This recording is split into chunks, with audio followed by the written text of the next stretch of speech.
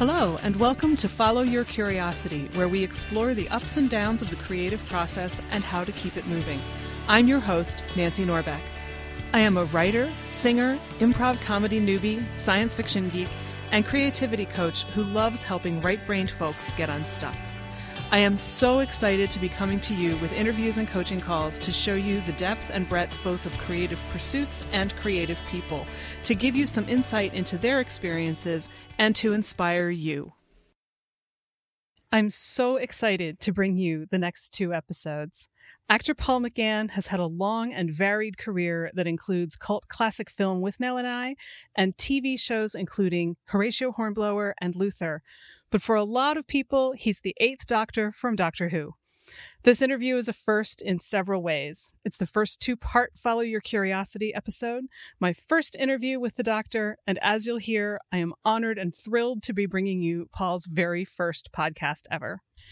In the first of two episodes recorded in May, we cover everything from how he and his brothers got started as actors, to the advice Bruce Robinson gave him after With Nell and I, to coronavirus lockdown.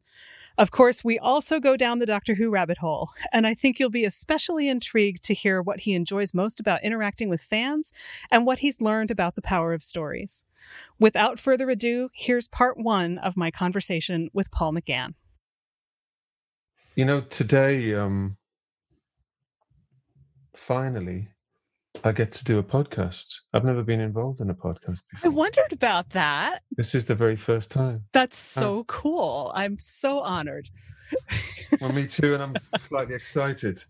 It's only recently that, you know, particularly through the Sons, I've got to listen to podcasts. And podcasts, of course, are now almost the spirit of the age. Mm-hmm. And they're kind of fantastic, aren't they? I'm really enjoying them, finding them out. It took me a long time to come around to the idea of them, and then I suddenly was addicted overnight, and then here I am with my own, which still kind of blows my mind. So, thank you so much for doing this. I'm really, really psyched. I'm just sorry that it took. But I mean, it's typical me. I rarely forget, but it normally takes a while. That's all right.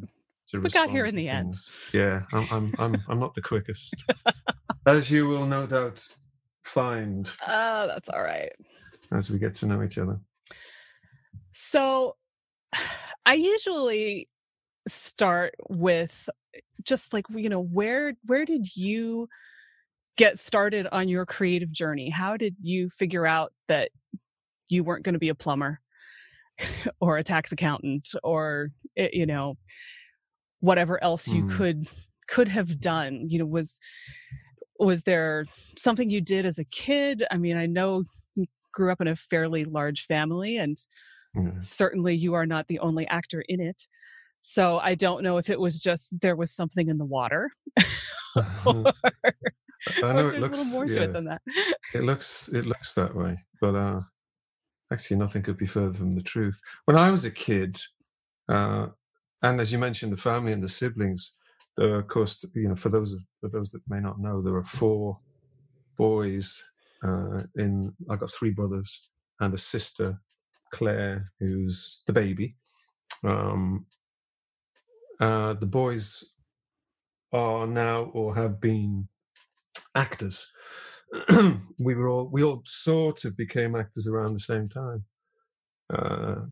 back in about sort of the end of the 70s, beginning of the 80s, and I've been doing it ever since. For myself, and in answer to your question, when I was a kid, I think my dream, I suppose, my childlike dream, and probably my only ambition, was in sport. That was my thing.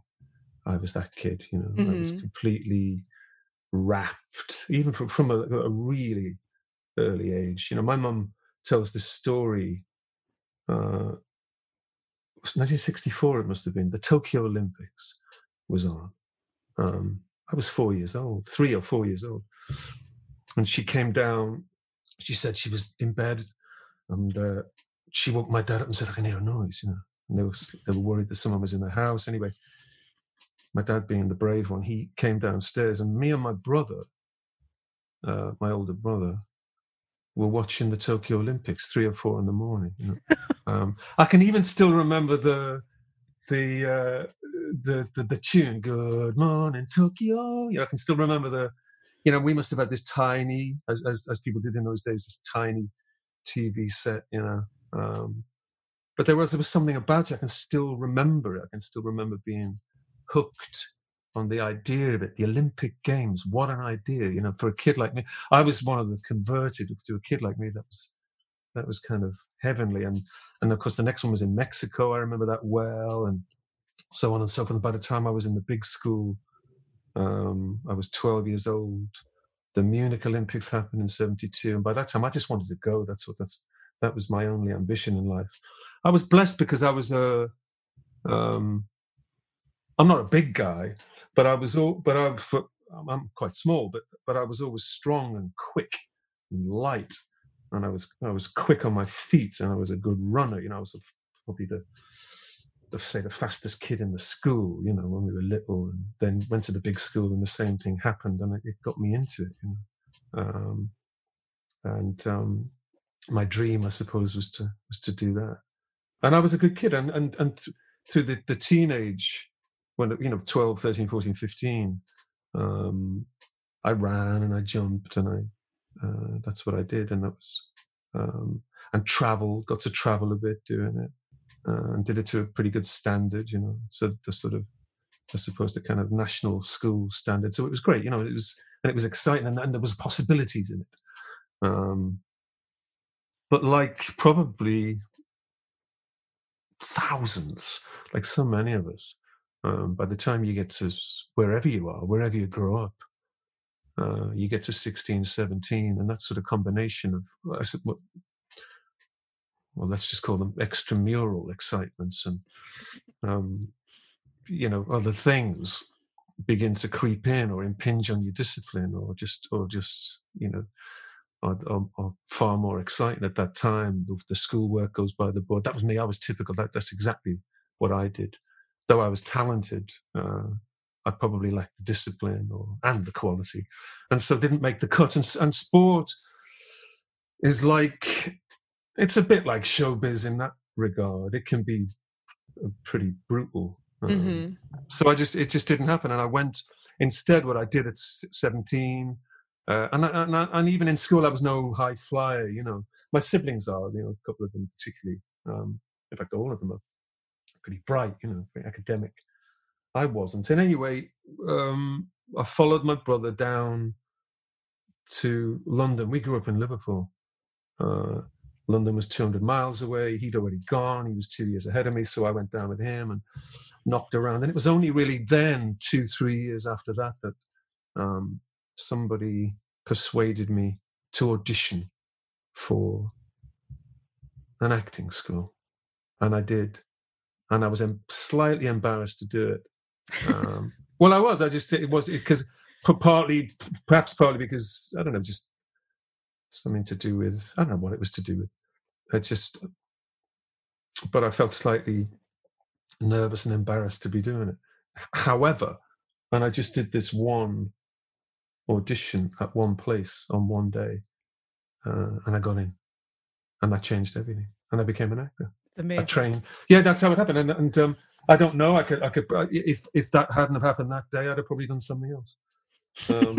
I remember even the same big brother, when I think back, actually was looking out for me more than I even could, more than I realized at the time.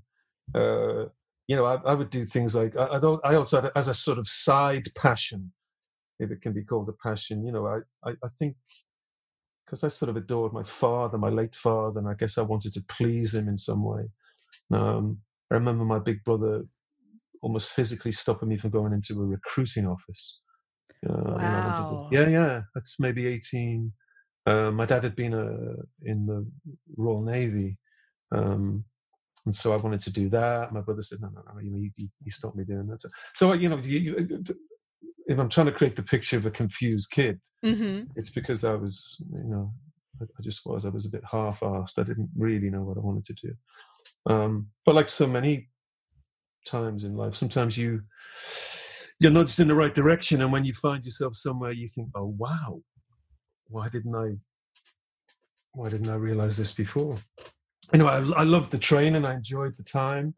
That was in London. That was at the RADA. That was the Royal Academy. This is a great school, Mm-hmm. And as soon as I was in, aged what was I then, 18, 19, and essentially what the schools are it's a company. You're in a group, maybe 20, 25 kids. You're together for a couple of years, 2 or 3 years. You're putting on all these shows. It's kind of safe. Away you go, and then and I left there in 81, aged 21, and I've been an actor ever since. That's fantastic. But then they just throw you out into the cold, cruel world of acting after that nice, cozy experience. You know what? Showbiz ain't so. I don't know. Showbiz ain't so much cruel as sports cruel, but showbiz is, I suppose, indifferent. I said it's not the same thing. It simply doesn't care about you. And I don't mean that to sound brutal, but showbiz, if it ain't you, or if you ain't getting it, it's because one of your rivals is getting it. Mm-hmm. Is getting the work. It's not about you. It's you don't need to worry about that. And there's something kind of, I guess, I quickly learned was, I suppose, a kind of comfort. And it runs counter, actually, to how a lot of people could easily imagine performers, actors, and often how they're portrayed, that they're egomaniacs, or it's all about fame and celebrity or something. When of course, for 99% of them, it couldn't be further from the truth. Most of us I include myself, are ensemble people, company people.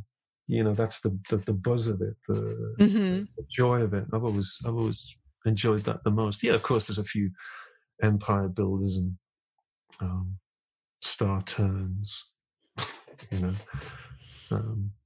but that's me, and I just enjoyed it. I enjoyed it right from the off, and the brothers, through some happy accidents, within a year or so, we're also actors, so it's now become a small family business.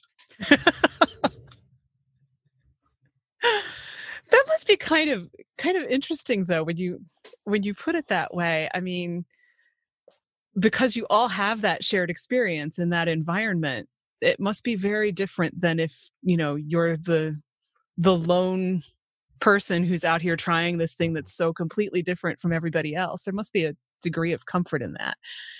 I think so. Yeah, we all get it. I agree.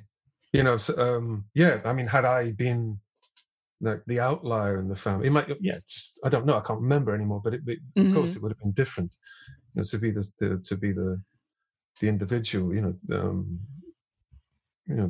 whereas in my family, and in my siblings as well, but particularly the boys, there's 4 of us, but only 5 years between us. We're all the same age, really. Mm-hmm. We even, at the beginning, I say in the first few years, we even all shared an agent. The same agent represented all of us. And I only say that because what that meant was, and this agent wouldn't have taken it on, I guess, if we were samey. What's the point in having 2 the same? This is how agents work. No, I can't take you on because I've already got one of those. That's how they tend to recruit. Yeah. Again, the indifference of it. But whereas we were sufficiently different, though almost exactly. We looked the same. We were the same age, but we all did different things. So that was good, and we still do. Yeah. And it went well, it went well from the off. Now I sound like some old lag. It's been 40 years now, but And it was in Britain then, and the schools were stage schools strictly. There was no, because there were no lightweight cameras or none of the modern technology that we're used to now. I'm still attached to the school. I'm still I go back to the school that I was at, for different reasons, of course, and I'm a bit envious of them now. They've got sort of film studios and different, all the kit that we kind of wished we'd had. And I say that because, I can distinctly remember being 19, being at this place, and happy to find, that a large proportion of the kids that were there in my term in the group were working class kids like me, and similar to me, not many of us really had seen a lot of theatre. Our parents simply hadn't gone to the theatre, or they'd never taken us to the theatre. Yeah, of course, there were one or two that were steeped in it, perhaps come from a different background. Some kids knew opera and had been to shows. Maybe some kids had lived in London. But I was probably typical, we became actors because of movie stars, films we'd seen, in the cultures and the backgrounds and the places that we come from. Your way in was TV and film. Though when we got to train, it was classical theatre, because and it's a great training. Anyway, I'm not knocking it. It was fantastic, and quick. But that's different now. But like I say, if I was that kid now, you'd be making short films and probably radio plays and the like. So now I do sound like old lag, but and the way that it worked was, again, back then, was that if you wanted to progress, or any idea, any conception of starting a career, firstly, the big obstacle was the union. The UK Equity Union was still, in those days, and would be for another 5 or 6 years, a closed shop. So until the Thatcher government stopped that. So you needed to get into the union, you needed to get going. And that was brutal, because probably 8 out of 10 of the kids that I trained with never even started because they couldn't get into the union. Anyway, I did, got started, and if you wanted to be, say, if you dreamt, once I dreamt about the Olympics, suddenly now the fixation became trying to get into somebody's movie, say. That would be going to the Olympics. But to get in a movie, no one's going to give you a movie. So first of all, what you probably have to do is try and get into somebody's stage play, then onto the TV, get into something on the telly, and hopefully somebody sees you and then puts you in a movie. And this was this sort of time-honored way of doing it. And that's what happened to me. The old, I don't know if the maxim is still true, but, they used to say to us, just be good in a hit, say on the telly, and then you might get a movie. And that's what happened. Oh no, I ended up in a movie. And no, that was my only ambition. And after that, and I was 25 years old, and I thought, well, what happens next? What do I do now? Isn't it funny? Because, I don't know that I'm that ambitious, really. I mean, is being ambitious important? Really? And I don't know. I'm asking. I'm asking for a friend.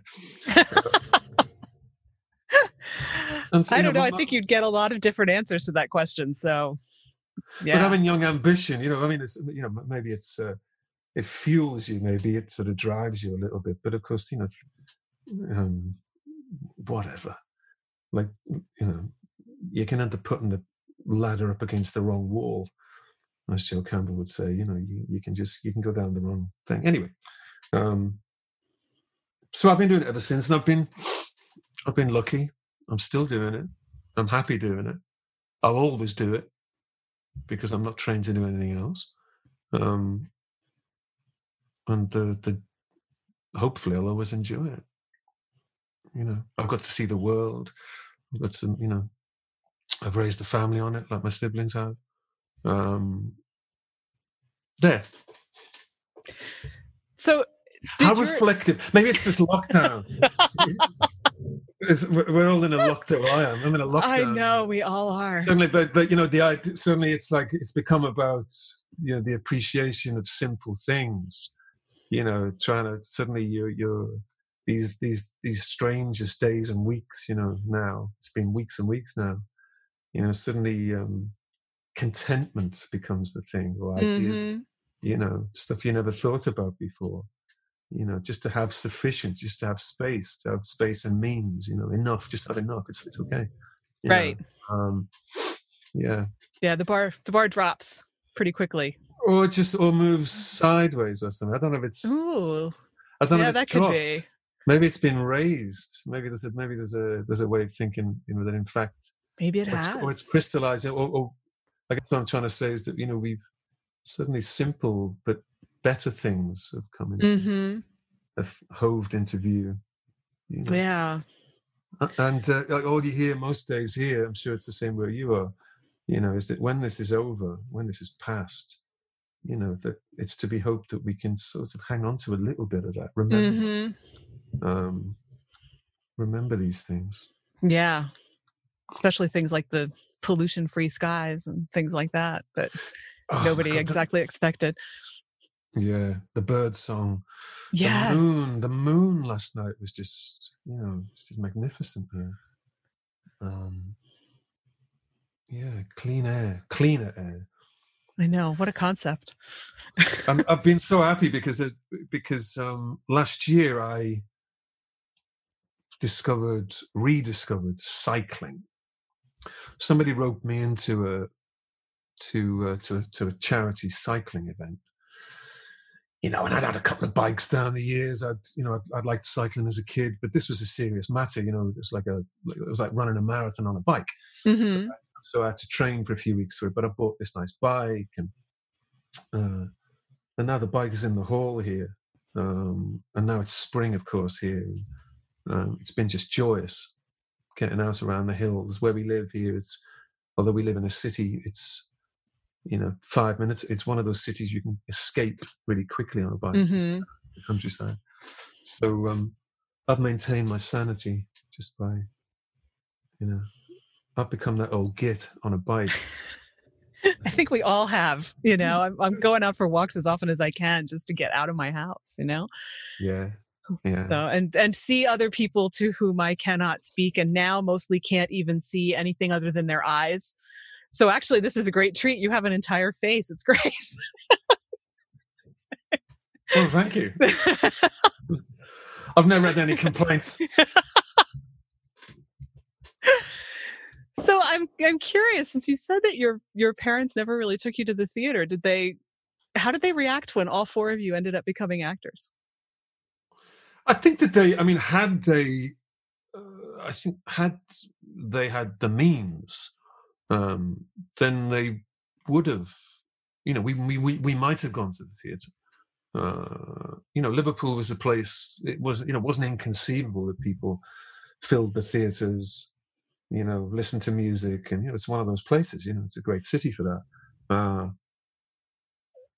And my parents, you know, were my mum sang in clubs, my dad was a musician, you know, so I guess that had things been slightly different, maybe we had more money, or maybe they just thought theatre was too expensive.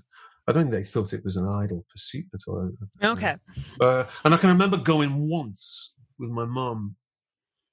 I must have been about 12, the only time we went, and we went to the local playhouse in Liverpool.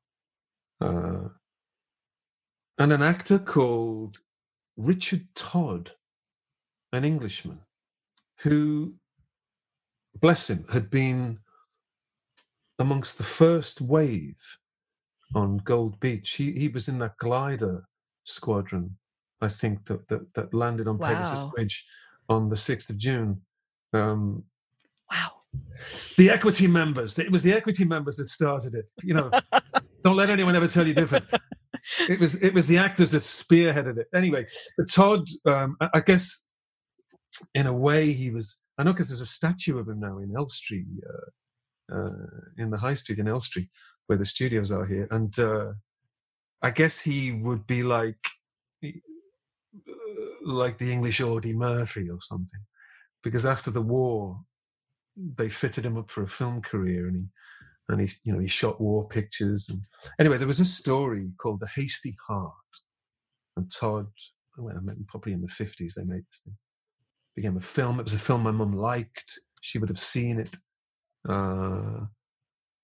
And years later, in the 70s, he was touring it. The same actor, probably 25 years too old for the role. Mm-hmm. And we went to see it. So there he was, So I saw Richard Todd, the English Audie Murphy, at the Liverpool Playhouse. And I remember being quite moved by it. I'm moved by my mum's reactions to it. And remember feeling like not really quite knowing how to behave in a theatre. What did you do, but kind of liking it at the same time. Yeah. But in answer to your question, I think they'd have been happy. And I know when it quickly happened, and once we became actors, that is me and my brothers, within months, we were actually all working together. The only time we ever worked together on the stage. And we ended up in the West End of London in this musical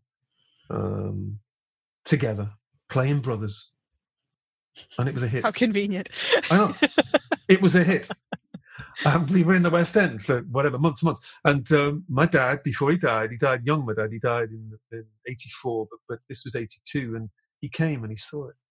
So, and any skepticism, I guess, that he'd had before. I'm not sure that initially that he thought it was the sort of job for a chap.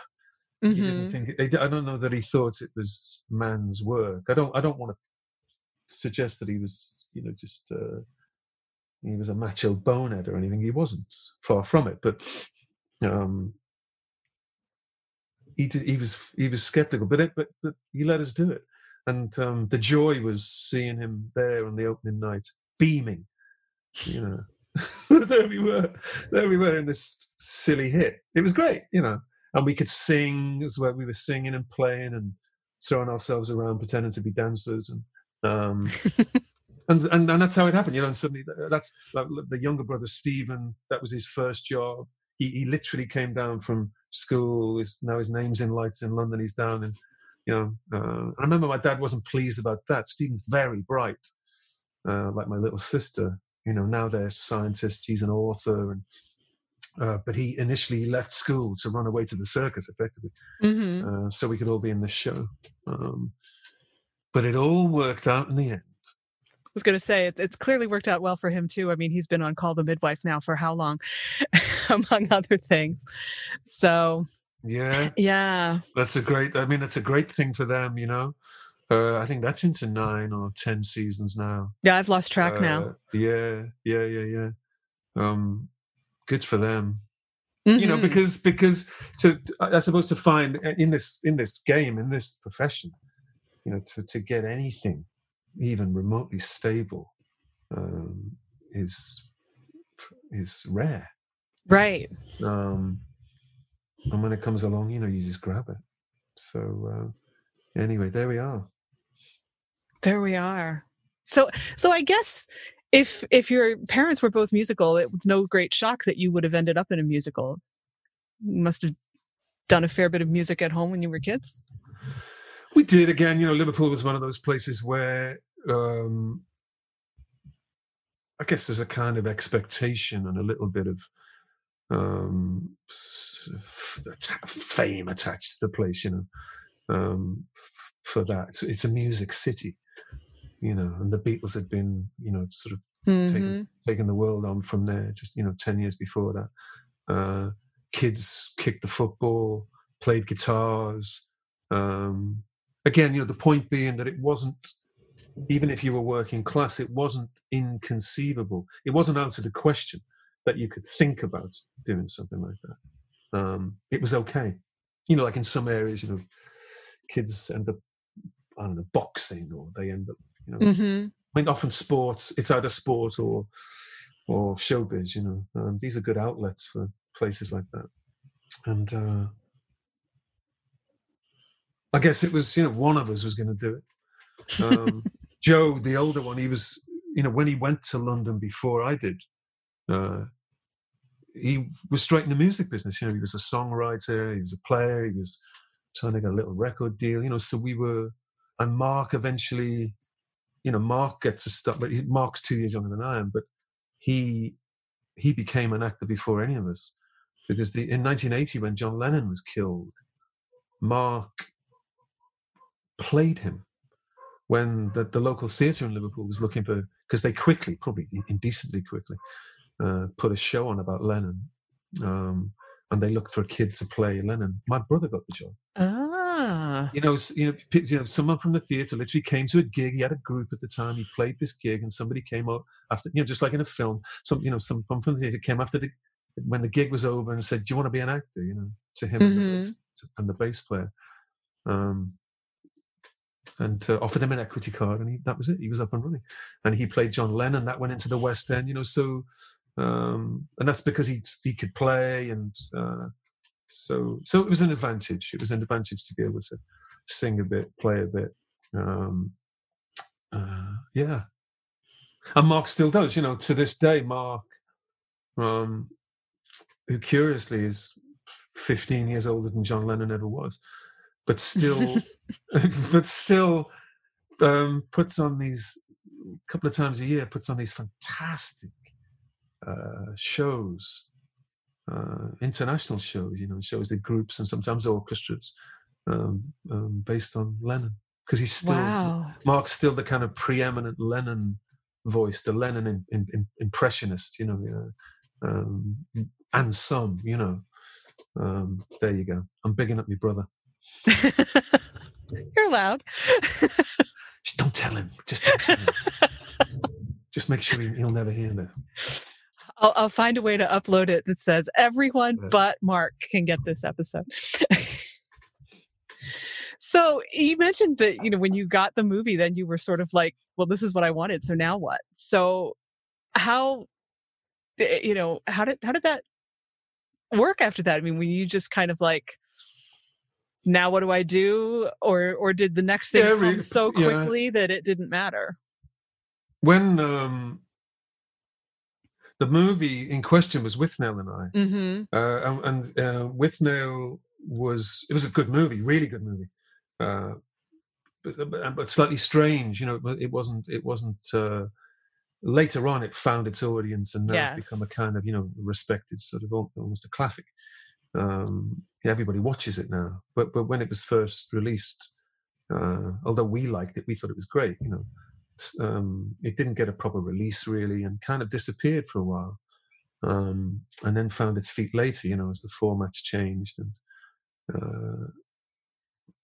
but when I'd made it, when we'd shot it, and it had come out, and in answer to your question, I can distinctly remember Bruce Robinson, who made Withnail, he wrote and directed it. Months later, he said to me, he rang me and he said, "What are you doing?" I said, "Well, I'm reading stuff. Your scripts are getting sent, because it sort of bumped our status up a little bit, and suddenly I was being sent scripts. It was nice. I was 26 years old, whatever it was, and I can remember him saying to me, "Listen." He said, "Don't wait for another one of them. Don't wait for another one like we just did.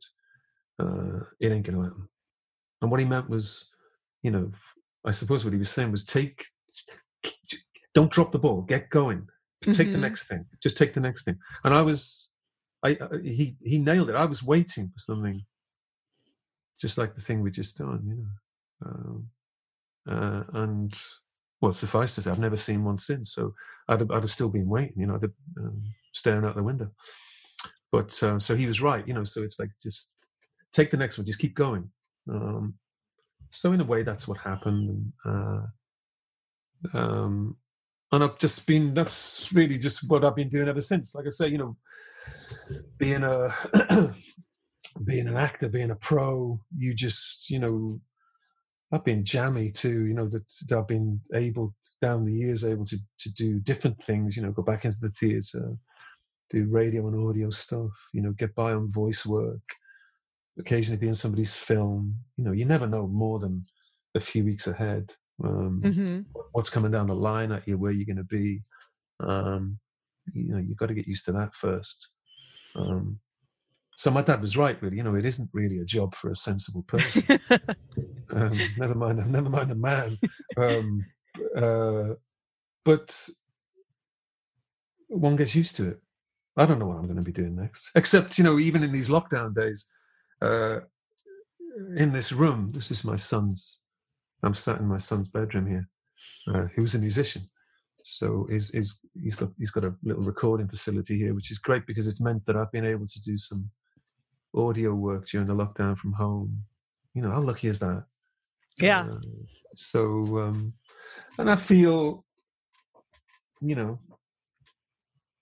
generally, as I'm talking generally, that I've been lucky, I've been fortunate, and continue to be lucky. Blessed in that way that, I'm able just to keep going, because I still really like it. Yeah. I still really like it. And it's sociable, like I say, I've got to travel the world. And I don't just mean, turning left on airplanes, yeah, that's happened once or twice, and that's a hoot, but just what I mean is, seeing things perhaps that I wouldn't have done otherwise. It's been great, long may it continue. When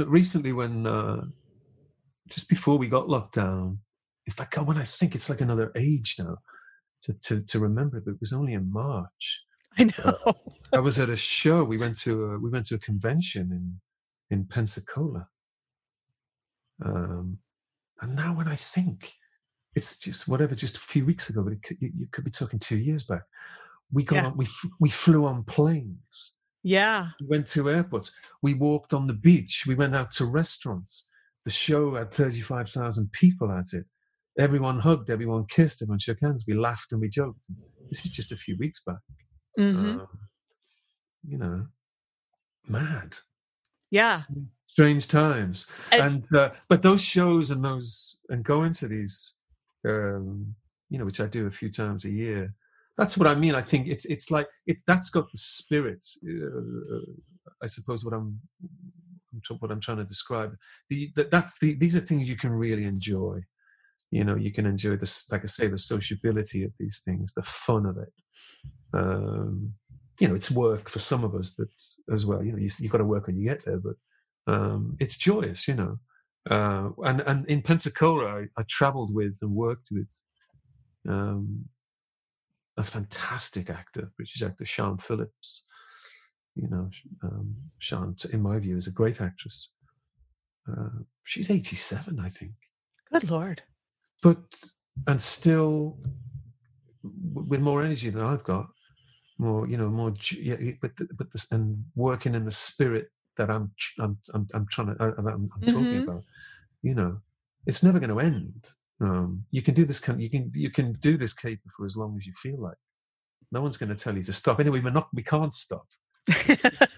There's no retiring out of this. I mean, there's less retiring now for all of us, I think. But right. if you're in showbiz, yeah, you ain't going to retire. So, and that was lovely being with Sian. Anyway, just and as a reminder that it's okay. There's years to go. It's just enjoy it. Enjoy yourself, which I try to do. Initially I was particularly regarding the conventions and having first got into Doctor Who, and then of course the conventions came by that. Ordinarily I would never have gone to one of these things. If you knew me, you'd agree. And I was skeptical and rather nervous about the idea of going, even after I'd started doing Doctor Who. So it took a while. But once I was persuaded, and once I did one and realized, actually, it was kind of joyous, for the most part. I've been going back to them ever since and really having a ball. It's interesting when you were talking about, how social it's been. I thought there are two things that jump out at me with that. The first is that I know that there are stories of people shouting lines from Withnail at you as you're walking down the street, which is obviously a social thing, whether in that moment you want it to be or not. And yet it is that simultaneous recognition and appreciation thing. And so that's one thing it's kind of its own phenomenon. As far as I know, there are not Withnail conventions, though I could be wrong. And then you have the Doctor Who side, which is just exactly what you've just been talking about. In fact, this morning I thought, 2 months ago, I thought I was going to go to Long Island in November. Now no one knows. Yeah. But, I've only been to a few of those, but even so, especially what struck me at Long Island this past November is just how, you actually said it, that it feels like family. I think because everybody there obviously knows everybody so well because they've been doing this for so long. Right. And so it's not just someone shouting quotes in the street. It's like this whole shared experience, possibly also the rest of us being completely crazy about a TV show. But you're right. But the sociability extends to the fans mostly, down the years. And I've, countless fans, when we speak have said, and they've been in a group with fan friends. They said, no, we met at one of the shows, and they've known each other for years. That's what I mean. It's created all these relationships and these, this kind of almost family bond. You're right about the Long Island gig, Long Island Who. That's a particular favorite of mine. It's often, nearly always, in the week of my birthday. So that's important. Yes, we signed birthday cards. Yeah, so it's a treat, because we can have a shindig and no one's going to stop us. And the few years that we've been going there, like you say, it's familiar faces. So there's that, there's that, and that's really nice. And it's small enough to control. Obviously some of the big shows are fairly corporate and aren't the same. They can be quite hair raising. But the littler ones, I just think are great.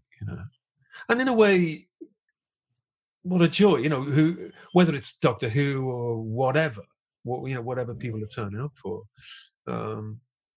For us, I find myself saying the same at the shows, if asked the question. Although we're working, the performers there, we're all fans too. We're all fans to some degrees of lots of stuff. And there is a real joy in, say, with the Who thing, of getting together to talk about the thing that you all dig. And for performers, like it's quite normal for, say you do a movie, as an actor, say you do a movie, particularly a movie, it might be a year before anyone ever sees the thing. By that time, if you're jammy like me, you may have done 2 or 3 other things. So it's like, it's way done. And nobody really, who's going to get together and talk about it? Aside from going on publicity junkets, that's it. Whereas, when we get together in these fan conventions, one of the things actors love, and particularly when you're in the theatre, for example, it's instantaneous. You can talk to the audience in the bar after the show. Talk about the thing you just seen. It's and there's a joy in that. And it's nice as a performer to hear feedback, good, bad, and indifferent. Anyway, it's just part of it, because we're interested. So these fans. So in that way, when they're at their best, these fan shows and conventions are, they're just an intense version of that. We love talking about the work, actually. Well, people say, "Oh, you must get tired of it." No, actually, no, I don't. Why would you? Because it kind of changes, and as the weeks and the months and the years go by, let's look at Withnail. You may have done something 30 years ago, but new people keep coming to it. New people are coming to it with huge enthusiasm, and for them, it's new. And then, of course, time and distance from these things plays peculiar tricks on your brain, and in the end, these people become, say, with Withnail or anything that's like decades ago. you yourself begin to forget about these things. So it's up to the fans to remember for you, I think. Oh, that's some how of us it are happened. frighteningly good at that. Yeah. Oh, yeah. I remember that reminds me of who was it? Who was it? Friend. Who wrote the David? Oh, Nick. He wrote a book about David Bowie, and Bowie actually wrote to him. And this book was so well researched, and Bowie actually paid him the compliment of writing him a letter, but chiefly to thank him. He said, cheers, man. He said, there was like an 18-month period between 1972. I can't remember a thing, and you've filled the gap in for me. So you're performing a public service. And sometimes fans do that and put you right. Yeah. And remind you, no, in fact, you did this then, and then you said that. And so there you go. Yeah. I like that. And, I feel like, there's plenty of things that come between Withnail and Doctor Who, but since we're there, so there my whole are career two. like Yeah. Well, in a way, because part of what I'm wondering is, especially because, it was somewhere around 94, 95 since the movie aired in 96, I would guess. Did you have any clue that whether or not that movie turned into anything else, you were going to be doing this for the rest of your life?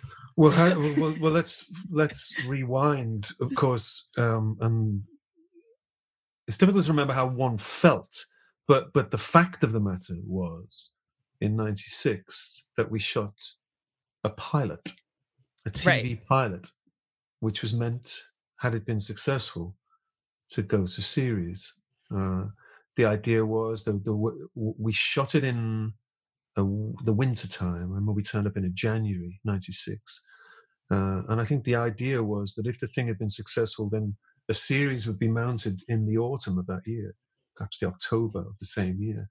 So we were working under the assumption, partly, that we'd all return back to Vancouver if this goes well. And I had signed, again, just to get the facts straight, I'd signed a standard contract. When you shoot a pilot, you have to sign a contract before you shoot it, otherwise you don't get to shoot it. To say that if this thing goes, you're going to go with it, and basically they've got you for 5 or 6 years, whatever it is. Mm-hmm. But that's standard. So that could have happened. And at that time, had it happened, that is me, my wife and children, would have relocated to Vancouver for 5 years. The kids would probably have been little Canadians, and we'd have gone. They'd gone to they'd have gone to school there, and even while we were making it, I can remember that we were, in the little time that there was to do it, we were asked to look at or think about schools, look at the local schools, couple of houses in the bay, this kind of thing. Because and when I think back, I think, well, of course, that's the only way to do it. Nobody said this ain't going to happen. But of course, the odds on any pilot happening are slim. Any pilot, because it's so competitive. But of course, you can't work in that spirit. You have to assume that it's all going. So that was the feeling. That was how we worked. At that time, Doctor Who in Britain had been, when did it leave? 89. So it was fully 5-6 years since there'd been anything that we'd shot anything. Of course, McCoy turned up, and we did the transfer, so to speak. The handover. The regeneration. My agent. I'll never tire of telling this story. My agent was Janet Fielding. I've heard that. She was then working at my agent's office. She'd stopped working as an actor. She'd become an agent, And it just by pure coincidence, my agent was Tegan, which was lost on me for the fear of when we met, because we just didn't talk about it. Mm-hmm. What was the point? And it was only really when we were shooting the pilot and Janet came over. She came to Vancouver, as agents do, just to check the 5-star hotels are all right and the gold taps are working or whatever it is. So she was there. And it was only then, in the first few days, as it began to, amidst all the nerves, that I was feeling, and that she was able to help the penny drop, really, help me realize what I was letting myself in for. And I remember there was one night, forgive me if I've told you the story, but there was one, because it was all night shoots, that thing was all about 10 minutes to midnight, so it was all night shoots. It was like a month of night shoots. Right. So we were there 1 a.m. in some back streets somewhere in Vancouver, and it's cold. And I remember distinctly the first time that I encountered a teenage kid who was interested, who stood and we talked on the set, in between setups. And he was a Doctor Who fan. And Janet was there. I remember Janet was there. And he was quietly sort of rapt, and probably should have been in bed. He was so young. But it was the first time that I'd encountered a fan, a Doctor Who fan, reeling off without pause, without stopping to breathe, a list of facts, all in chronological order. And in between, while he was speaking, he twigged, and we must have had parka hoods on. We were dressed for the cold. Mm-hmm. But despite being dressed the way we were, he twigged who Janet was, and then began to tell her everything she'd ever done, kind of thing. You know what I mean? In about a minute and a half. Uh-huh. One of those situations where you know what I'm talking about. And then he left, or we were called away. And I remember Janet looking at me, and she said, "Now you get it. Now you get it. Now you understand where you've landed." And I laughed, and thinking, wow, people don't just love this thing. There's like serious commitment, PhD knowledge of this. What was then 30 years of mythology, and and I was amazed by that. I think, oh my God, and that's really never changed. You're always, you often one encounters these. How can people hold that much history? And I mean, I love reading history books myself, but I can't retain it all. Not in that way. And now it's gone to 50 odd years, and these people are just fantastic. A few years back, I was sat on a stage somewhere in the States at a show, and we did a panel, or there's a Q&A or whatever. And I must have been asked some question, perhaps with a bit of detail in it. And I simply said, I don't know. And the young woman who asked the question from the floor said, "Then what are you doing here?" Wow. And there was a sharp intake of breath, a little bit like you just did, in the hall, and then raucous laughter. Right. Because it is funny. I mean, and she meant it. Well, what are you doing? And it's a perfectly good question. You're among the cognoscenti. Why haven't you done your homework? I kind of love that. Oh my! But that happens. You get it. It's funny when you say how do people remember all of this, because I'm sitting here going, I don't know, how do I remember all of this? Because one of my friends was a huge Mad Men fan, and we called her the walking encyclopedia of Mad Men, and I was the walking encyclopedia of Doctor Who. And all I can guess is, I started watching it when I was 13 or 14 and just was, never stopped. So I think some of it must just be osmosis. I don't know. And there are some things that I'm sure, other people would be like, "No, it was this." And I'm like, yeah, okay. But yeah, it is an interesting thing how some things stick with you and some things don't. But, but like I say, to be so invested in it and hungry for it. Of course, that's very human, and that's a beautiful thing. Mm-hmm. I've always been thrilled at that idea. We want stories. We were all those small children that said, you get read a story and you again. You want to hear it again. You want to keep it close. You want to remember it. You want to, and years later it sort of resurfaces when you're least expecting it, and you think, how did I remember? It's just the way we are. Something really, really important, I think, isn't there?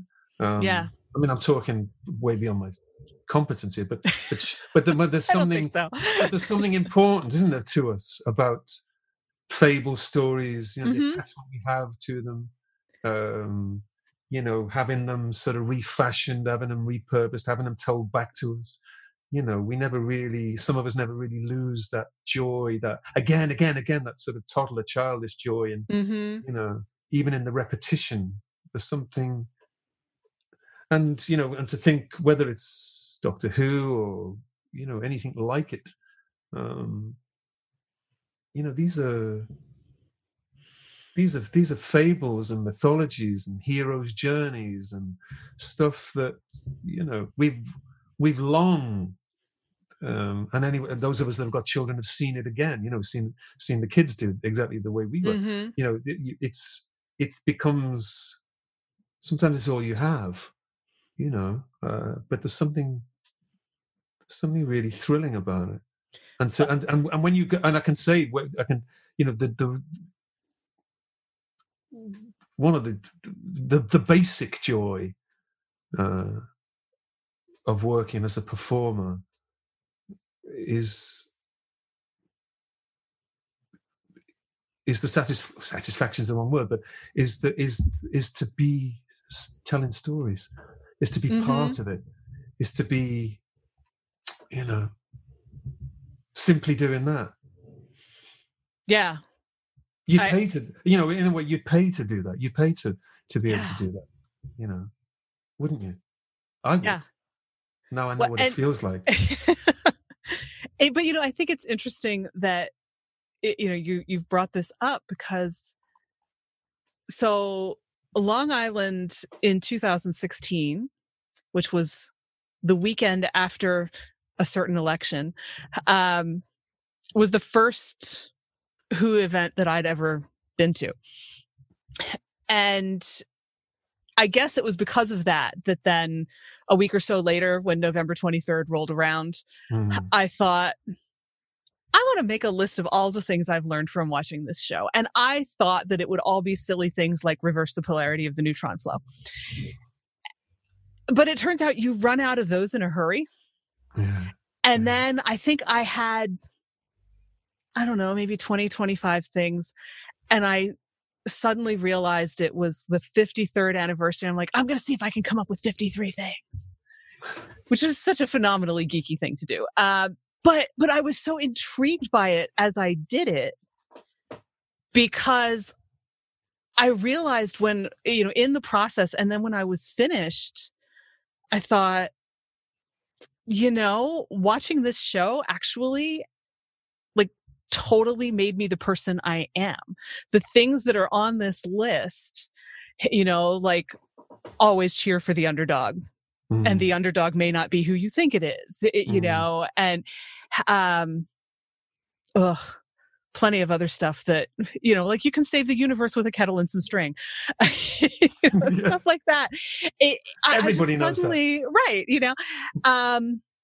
But I just thought, wow, of all the things that I thought I learned different things from and that had shaped me into who I am, this is the one thing I never thought about, but it clearly has had so much more of an influence. The whole don't be afraid to question authority and, all of that. Because the Doctor is so not your typical hero. It's like Stephen Moffat's description a couple of years ago. They didn't give him a gun. They gave him a screwdriver to fix things. They gave him two hearts. And I thought, yeah, this really is where a lot of my go out and do good things and help the people who need to be helped and Right. that kind of stuff came from, and it Yeah. really, really blew me away. But I think that may be part of why that character in the show has lasted so long, is just because it is such an unconventional hero that speaks to people in a way that Jack Ryan doesn't. I agree with that. He's now she, perhaps part fugitive, can't go home for some reason. There's already a distance, is out traveling. The other day what was I watching? One of my kids showed me a film of Dave Chappelle receiving the Mark Twain Award in where would that have been? Probably Washington. And Chappelle was this great comedian, obviously, but in the last thing he said, and the thing that amongst other, he's never lost for words, but he said, just always remember, he said, be kind and unafraid. And it was the way he said it. And I thought, I've heard that before. But I mean, in the end, it's distilled into, it's the same thing, whether it's the Doctor, whether it's, whichever character, whichever mythological character, whatever we're identifying with, the lesson seems to be the same, and it's reduced to that. And quite right too, try not to don't be afraid, and tend to kindness, and that's the Doctor, isn't it? Anyway, I just remembered that. And when you said that, it reminded me again of the times that I've particularly sat at the shows, some of the big shows, even particularly the more crowded ones, and there you are, there's a trestle table, there's a line of people, there's work to do, there's a crowd, and in the line in front of you, and you sort of get used to seeing them. There's invariably there's a person in the line who you're going any minute now you're going to get to talk to whom it means something, but I mean, it means something heartfelt. Something's happened, say something, and it might be. And usually, what happens is, what I like to try to do is, I really want to talk to these people. So, and it's often impossible in a crowd. So, maybe you come around here, or we can go there, or we sit there, or and in 3 or 4 or 5 minutes, they can talk, and and one often hears the same thing. It's like, you may not realize, but without you, not me, the Doctor, without this got me through such and such a thing. When my father, it's this kind of thing. Now, the reason I'm mentioning this is because, aside from the attachment that we were speaking about, I find this incredible that people really genuinely draw strength and inspiration from. If I hadn't seen it, if I hadn't met these people and spoken to them, I would perhaps have only read about such things. And I'm grateful, is what I'm trying to, I guess, is what I'm trying to say in mentioning it. That to hear it firsthand. Stories mean sometimes the world to people. Yes. They're the difference between the power, the potency of them can be the difference between, they can save your morale. They can tip you that way instead of that way. You know what I mean? And I can only say that because I've talked to these people. I've seen it firsthand, and it's been an education aside from anything else. And I'd say a vindication. That's nothing to do with me, but again, it only increases the kind of the sort of joy of doing this kind of thing, because it's all of a piece, you know. What a thrill to have, and a privilege actually, and I mean that, to have landed in something, to be part of something, you know, that in fact can be a source of, you know, and, you know, before, you know, that's serious territory, but for the most part, it's just a hoot. You know, you go to the shows and the real spirit of the shows is the cosplay. It's people dressing up. That's what it is. It's people dressing up in tinfoil and shaking their toes. It's great. That's it. And some of the things that people do are the level amazing. Of it. I love it. The show, you can go and show off. You know, yes. I've been in. We were at one. There's one show in New Zealand. I think it's in Wellington. It's not in Wellington. It's in oh God, I've got lockdown memory. Anyway, in one of the towns, I was told about on the Saturday. You know, there's a Friday, Saturday, Sunday show, and on the Saturday, fully half of the town is there, including the dignitaries. Probably there's the mayor in his or her chair, and they all dress up. You know what I mean? And that's what I mean. It's just a hoot. It's a hoot. And let's not forget, it's meant to be a hoot. Right. It's meant to be a thrill. You know, you're meant to laugh. It's meant to be. That's how it's meant to be. But like I say, in combination with, and I'm trying to describe the experience from where the like me would sit or McCoy or wherever it is would be. Occasionally, you know, it's also you see this other side of it, this heartfelt side of it, which is amazing. You know, that's why we do it. That's why we go back, and that's why, you know, it's there we are. Yeah. Well, you know, at that first Long Island, I had a picture taken with you and Peter Davison and Colin Baker. Did I smile? Actually, you looked very intense. Did I? You were ready to go beat bad guys in that picture. I've got two settings. It must have been a Friday. I was on my Friday. Saturday, actually, but maybe it was the morning after my birthday or something. Anyway. But I did, you know, have to tell Peter Davison that he got me through high school, which got quite the reaction from Colin Baker. He's like, he did. I'm like, no, I love you all, but really. Yeah. Yeah. But it was one of those things that was like, yeah, this is my chance to say that, so I'm going to say it. I might not ever get a chance again. And, you know, there were plenty of people waiting, so I didn't go into detail. Quite right too. But yeah, I mean, and it was when I started writing, you know, I started writing fan fiction before I knew what fan fiction was. And I put my best friend in it with me, because that's what you do when you're 15. And, you know, I mean, I still write.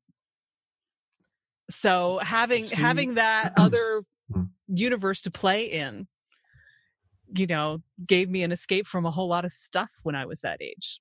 So you see what we've started? I know. You know?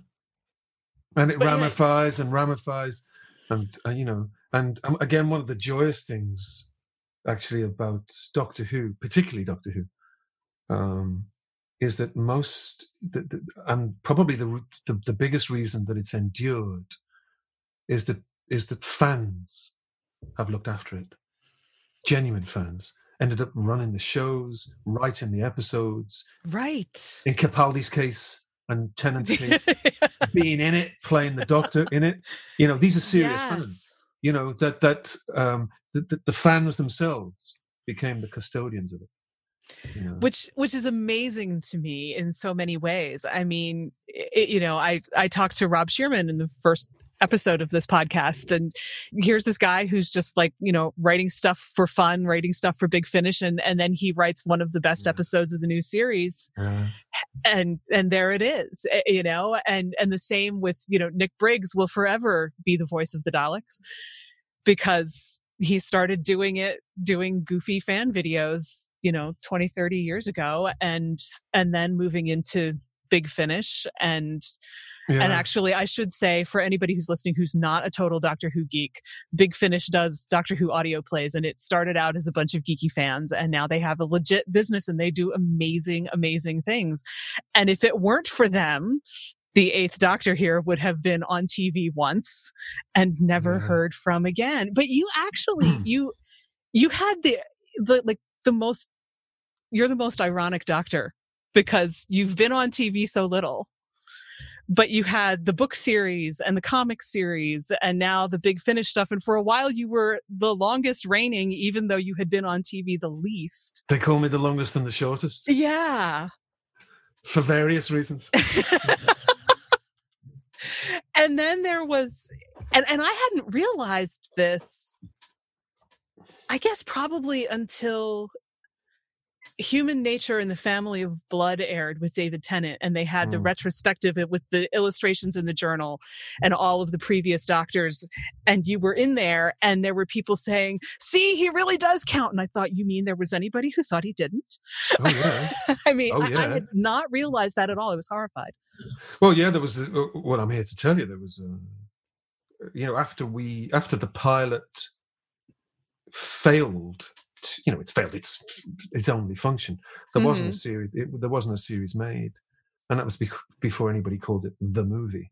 But those next, of course, you still had a decade before Doctor Who came back on TV, 2005, wasn't it? So 9 years, and in that time, it was easy to think that this iteration, this number 8, would probably go the way of Peter Cushing. Yeah. If this ever resurfaces, nobody will talk about that one, because they wouldn't have to.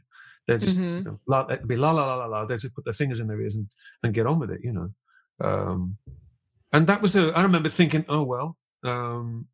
And it was a mixed blessing in a way, because that's okay. When you work as an actor, some things work, some things don't. You're quickly doing something else, so that's okay. One puts it down to experience. My kids weren't Canadians after all. You just go. You just within a few weeks you're doing another thing. And when it did come back, or when there was rumor that it was coming back, 2002, 3, whatever. And then when it eventually arrived, I didn't get a single approach. There was no phone call, nothing. I'm only saying that because had there been even a thought of including the 8th in the new thing, I would have been warned, primed, right, sounded out about as was natural, but nothing. So I thought, okay. And like I say, I'd assumed that it would go like that they would simply just bypass 8, go straight to something else, and never mention him again. Unbeknownst to myself, Russell T Davies was actually a great champion and was a huge advocate of the 8th Doctor, and it was really under his aegis that. And I soon was reading in. In magazine articles or hearing that, that he was making it explicit that they owed something to the so-called movie, that without it, so now that was gratifying. It didn't mean I was ever going to be in it again, but it was gratifying to hear that he, and that's really how it happened. But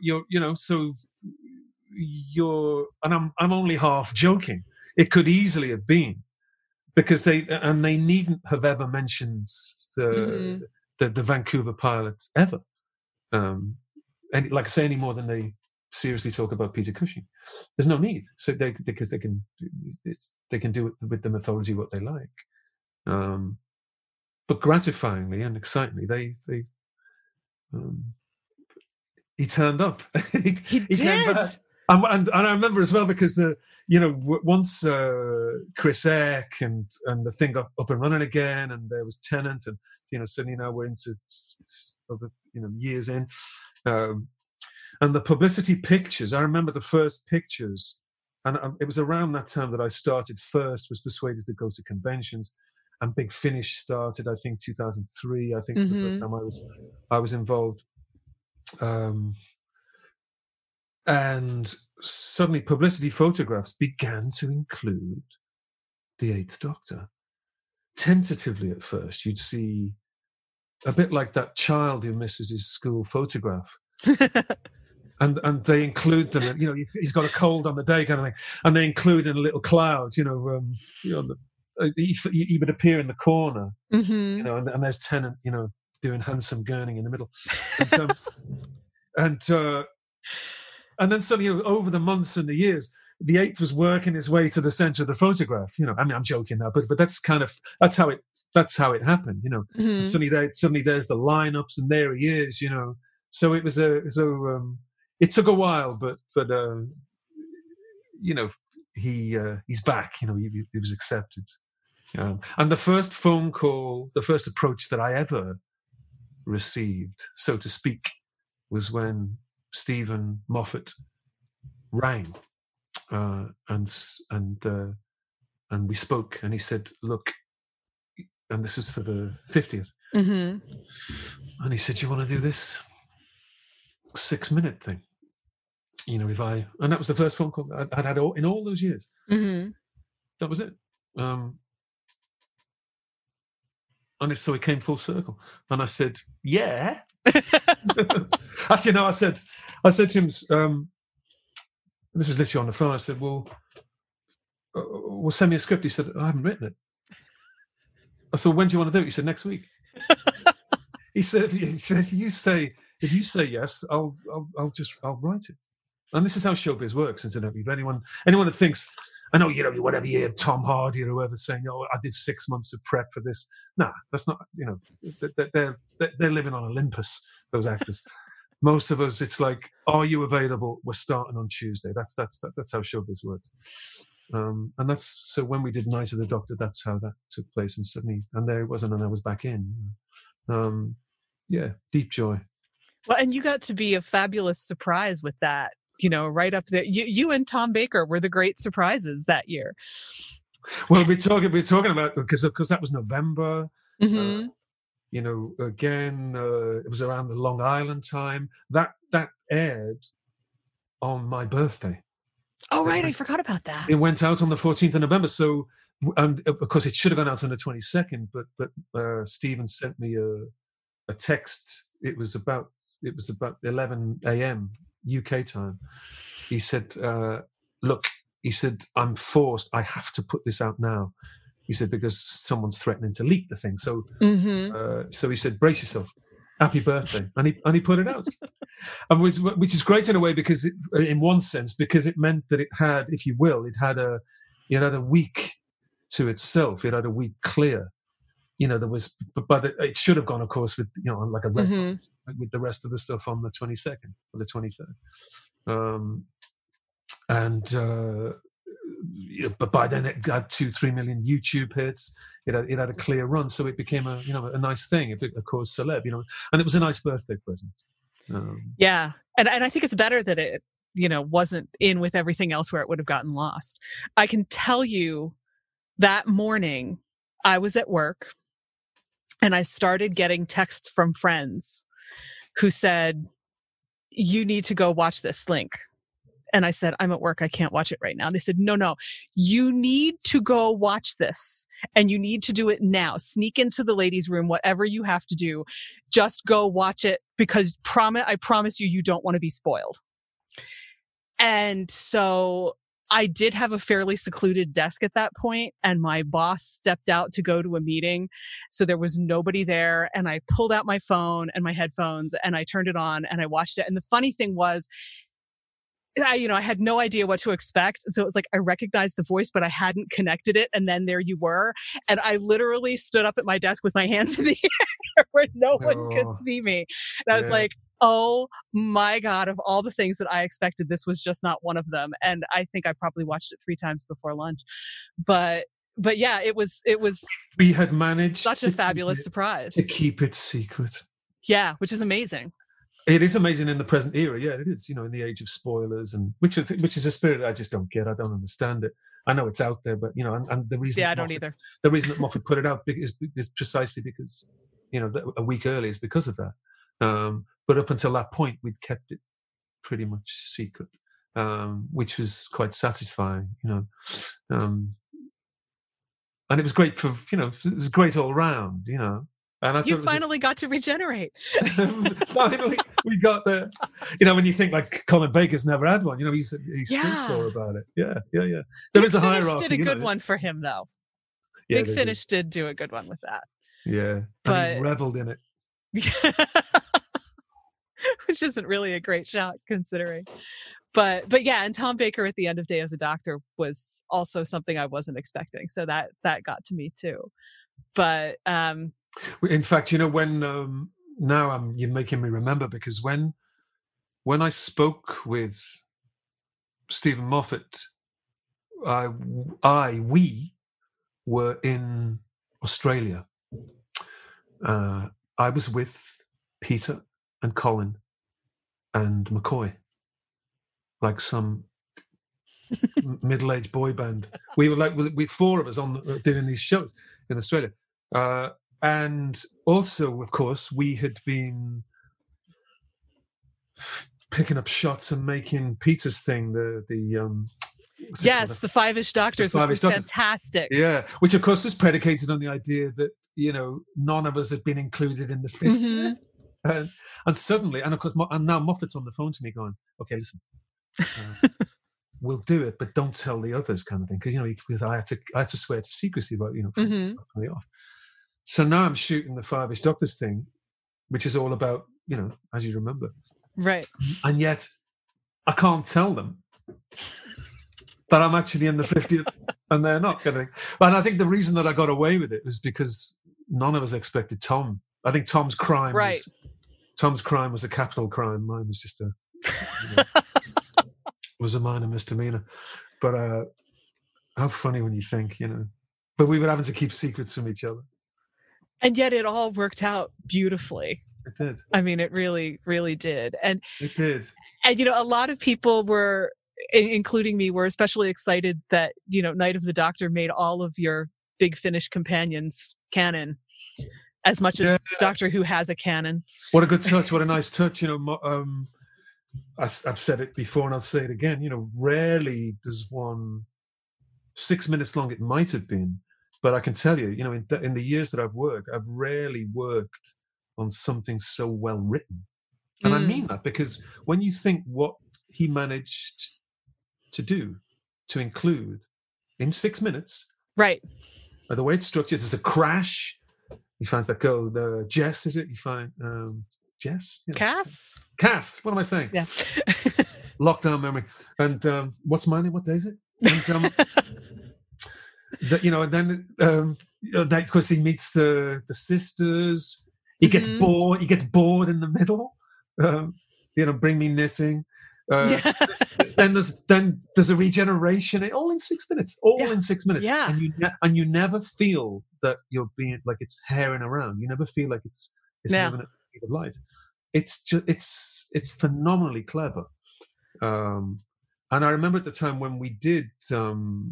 Or rather, when we shot it in Cardiff, I think it took us a day and a bit of the next morning, and Stephen actually handing me a piece of paper with the list of names on it, the companions' names, and said, "Here, look, here, say this," and that's how we were working. So the import of it, I suppose, it didn't really occur to me at the time. It was only when I think I was driven away or the next day thinking about it. I'm thinking, oh, wow. I see what he's done.